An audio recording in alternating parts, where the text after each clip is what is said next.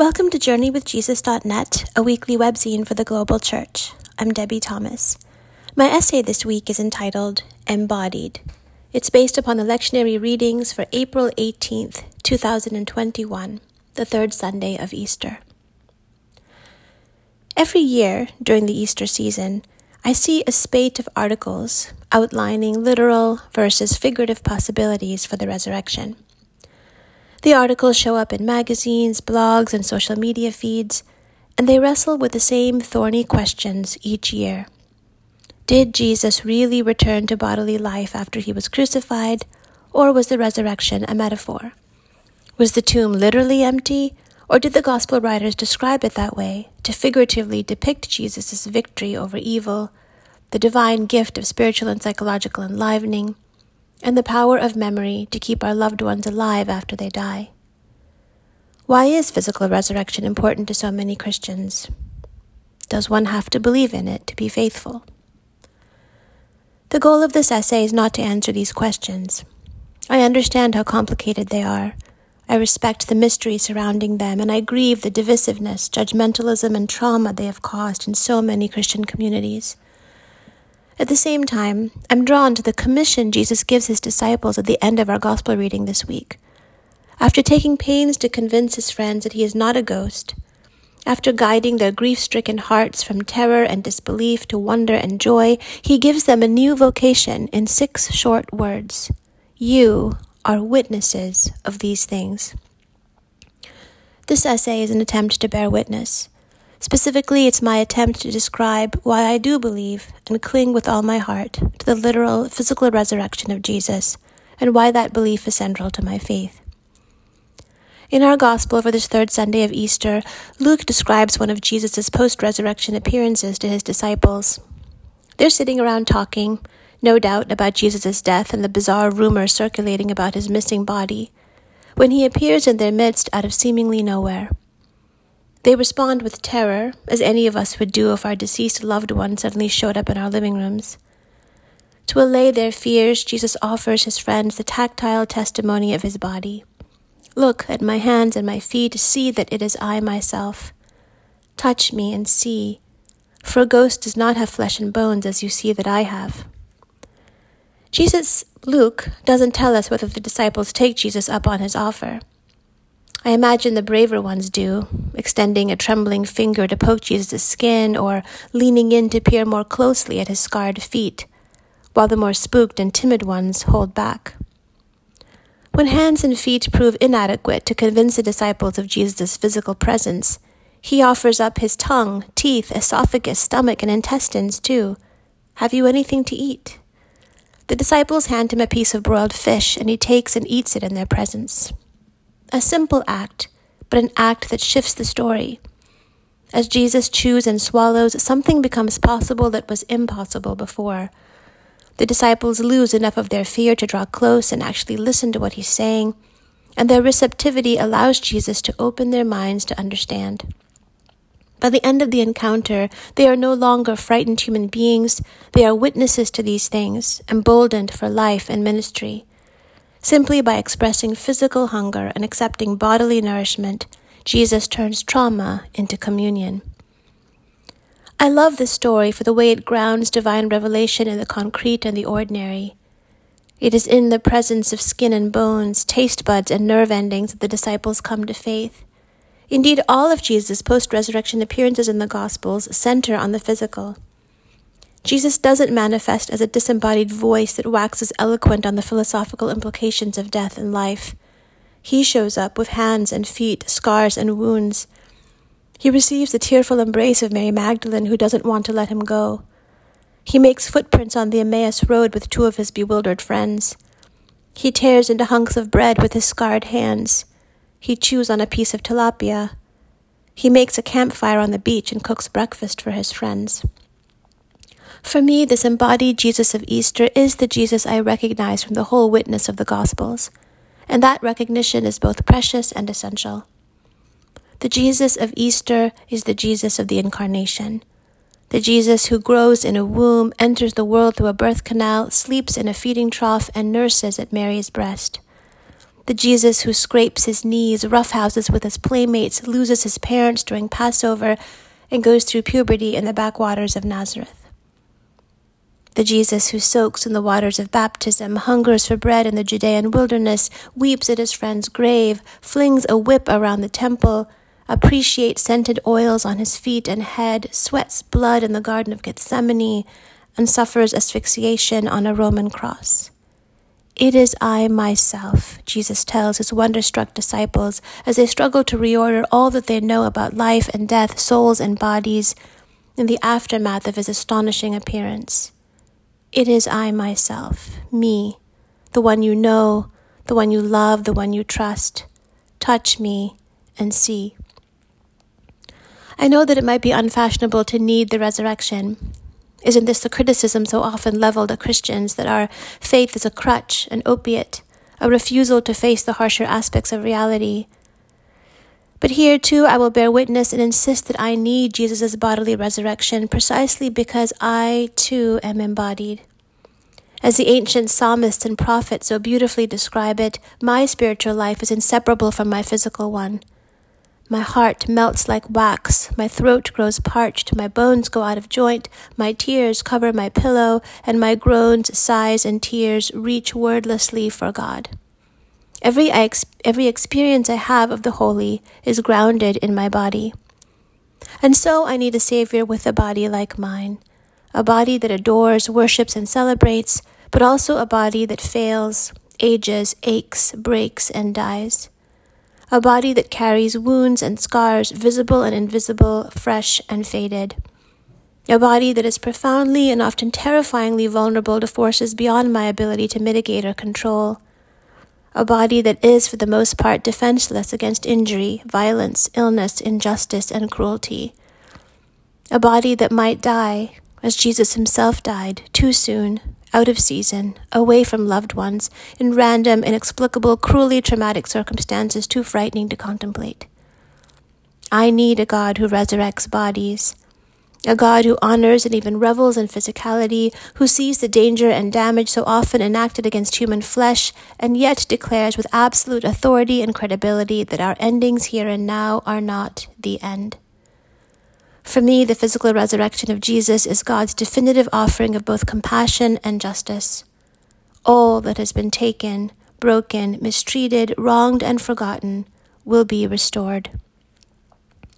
As many of you already know from reading my previous essays, I have 2 children who have spent the past many years struggling with physical and psychological illnesses. My prayers for their healing here, now, in this life, will never stop.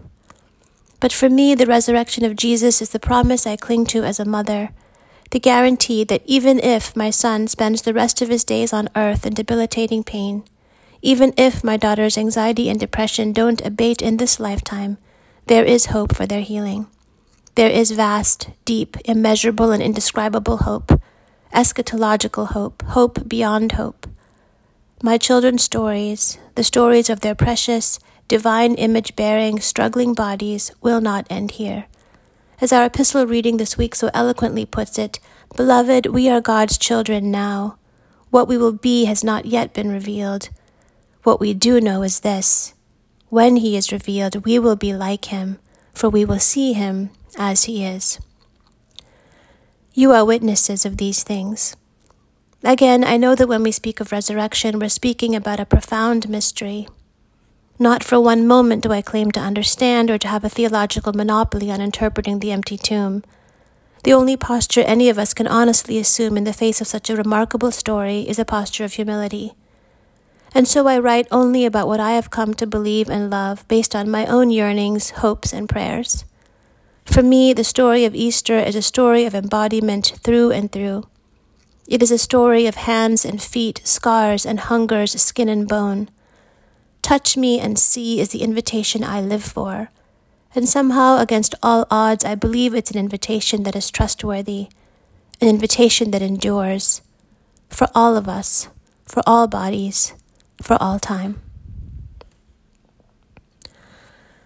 For books this week, Dan reviews CRISPR People, The Science and Ethics of Editing Humans by Henry T. Greeley. When the prestigious journal Science published an article by the Berkeley biochemist Jennifer Doudna about a new gene editing tool known by the acronym CRISPR on June 27, 2012, many science insiders made two observations. First, CRISPR was one of the most revolutionary developments in the history of biology. And so, as many people predicted, Doudna and her colleague Emmanuelle Charpentier eventually shared the Nobel Prize for their pioneering work. Second, CRISPR was not only simple, fast, and cheap, it was an incredibly powerful tool that could be used for both good and bad purposes. Doudna openly shared her OMG moment when, soon after discovering CRISPR, she had a nightmare in which a famous scientist came to her and said, "I have somebody very powerful with me who I want you to meet, and I want you to explain to him how this amazing technology functions." So I said, "Sure, who is it?" It was Adolf Hitler wearing a pig's face. Hank Greely's book describes how Jennifer Doudna's nightmare came true. On November 25, 2018, a bombshell of a story broke about how a Chinese scientist named He Jiankui had used CRISPR to edit the DNA of two human embryos, which about a month earlier in October had resulted in the birth of non-identical twin girls. These twins were the first gene-edited humans. The consensus of the international science community to this story was immediate and nearly unanimous. For Greeley, a professor of law and director of the Stanford Center for Law and the Biosciences at Stanford University, the development was a cross between bad fiction and reckless fiasco. It was grossly reckless, irresponsible, immoral, and illegal. When Doudna learned about He's experiment, she says that she was just horrified. Quote, "I felt kind of physically sick." Francis Collins, director of the NIH, described it as profoundly disturbing. A joint statement of 122 Chinese scientists called it madness. In fact, on December 30th, 2019, the Chinese government tried Jiankui and sentenced him and two colleagues to 3 years in jail and fined him $430,000. But the genomic genie was out of the bottle, and so Greeley explores in depth not just the Jiankui train wreck, but the many broader and controversial questions surrounding the uses of CRISPR. He explains the nuances of gene editing, explores a complicated ethical question surrounding the technology, and considers how the scientific community could have done a better job of self-regulation. As many as 60 academics might have known about He's experiment before the announcement, including 3 of Greeley's colleagues at Stanford, but nobody spoke up. He also predicts how CRISPR will and won't be used in the near and long-term future. In short, he's written the definitive account of the scientific and ethical issues surrounding genome editing, and he's such a fantastic science explainer that non-specialists should not be afraid to tackle his book. For more on this subject, see the books by Jennifer Doudna, A Crack in Creation, Gene Editing and the Unthinkable Power to Control Evolution, and the new biography by Walter Isaacson, The Codebreaker, Jennifer Doudna, Gene Editing and the Future of the Human Race. Also, the Netflix movie Unnatural Selection, which is about the uses and abuses of CRISPR. For films this week, Dan reviews Umo non Ai, The Omaha Speaking. At the time of Columbus, there were about 600 languages spoken by the Native American tribes in North America. Today, that number has dwindled to about 100 languages that are actively spoken, and many of those face extinction. This 1-hour documentary tells the story of one of those critically endangered languages. Around 700 to 900 years ago, the Omaha tribe migrated from the Great Lakes region to what is now Nebraska. Today, the remnant of the Omaha live in the town of Macy, in the northeastern part of the state. Only about a dozen fluent speakers remain of the Omaha tribe. In this movie, these remaining fluent speakers reflect on growing up with their native language and culture, the concerted efforts that were taken by the U.S. government to suppress them, cultural assimilation through boarding schools, and why it is so important for them to preserve their traditions. Hopefulness is expressed by these elders. Dedicated educators in the public schools, Nebraska Indian Community College, the University of Omaha, and groups like the Language Conservancy all struggle against the odds to keep the Omaha language alive. Says one of the tribal elders, "Our language is sacred, no one can take it from us. But without our language, our culture is going to die. We are losing everything. We must preserve our heritage. We must accept the responsibility to save it." I watched this movie on Amazon Prime. And lastly, for poetry on this third Sunday of Easter, Resurrection by Mary Ann Bernard. Long, long, long ago, Way before this winter's snow first fell upon these weathered fields, I used to sit and watch and feel and dream of how the spring would be, when through the winter's stormy sea she'd raise her green and growing head. Her warmth would resurrect the dead. Long before this winter's snow, I dreamt of this day's sunny glow and thought somehow my pain would pass with winter's pain, and peace like grass would simply grow. But the pain's not gone. It's still as cold and hard and long as lonely pain has ever been. It cuts so deep and fear within. Long before this winter's snow, I ran from pain, looked high and low for some fast way to get around its hurt and cold. I'd have found if I had looked at what was there, that things don't follow fast or fair, that life goes on and times do change and grass does grow, despite life's pains. Long before this winter's snow, I thought that this day's sunny glow, the smiling children and growing things and flowers bright were brought by spring. Now I know the sun does shine, that children smile, and from the dark, cold grime a flower comes. It groans, yet sings, and through its pain, its peace begins. Thank you for joining us at JourneyWithJesus.net for April 18th, 2021. I'm Debbie Thomas.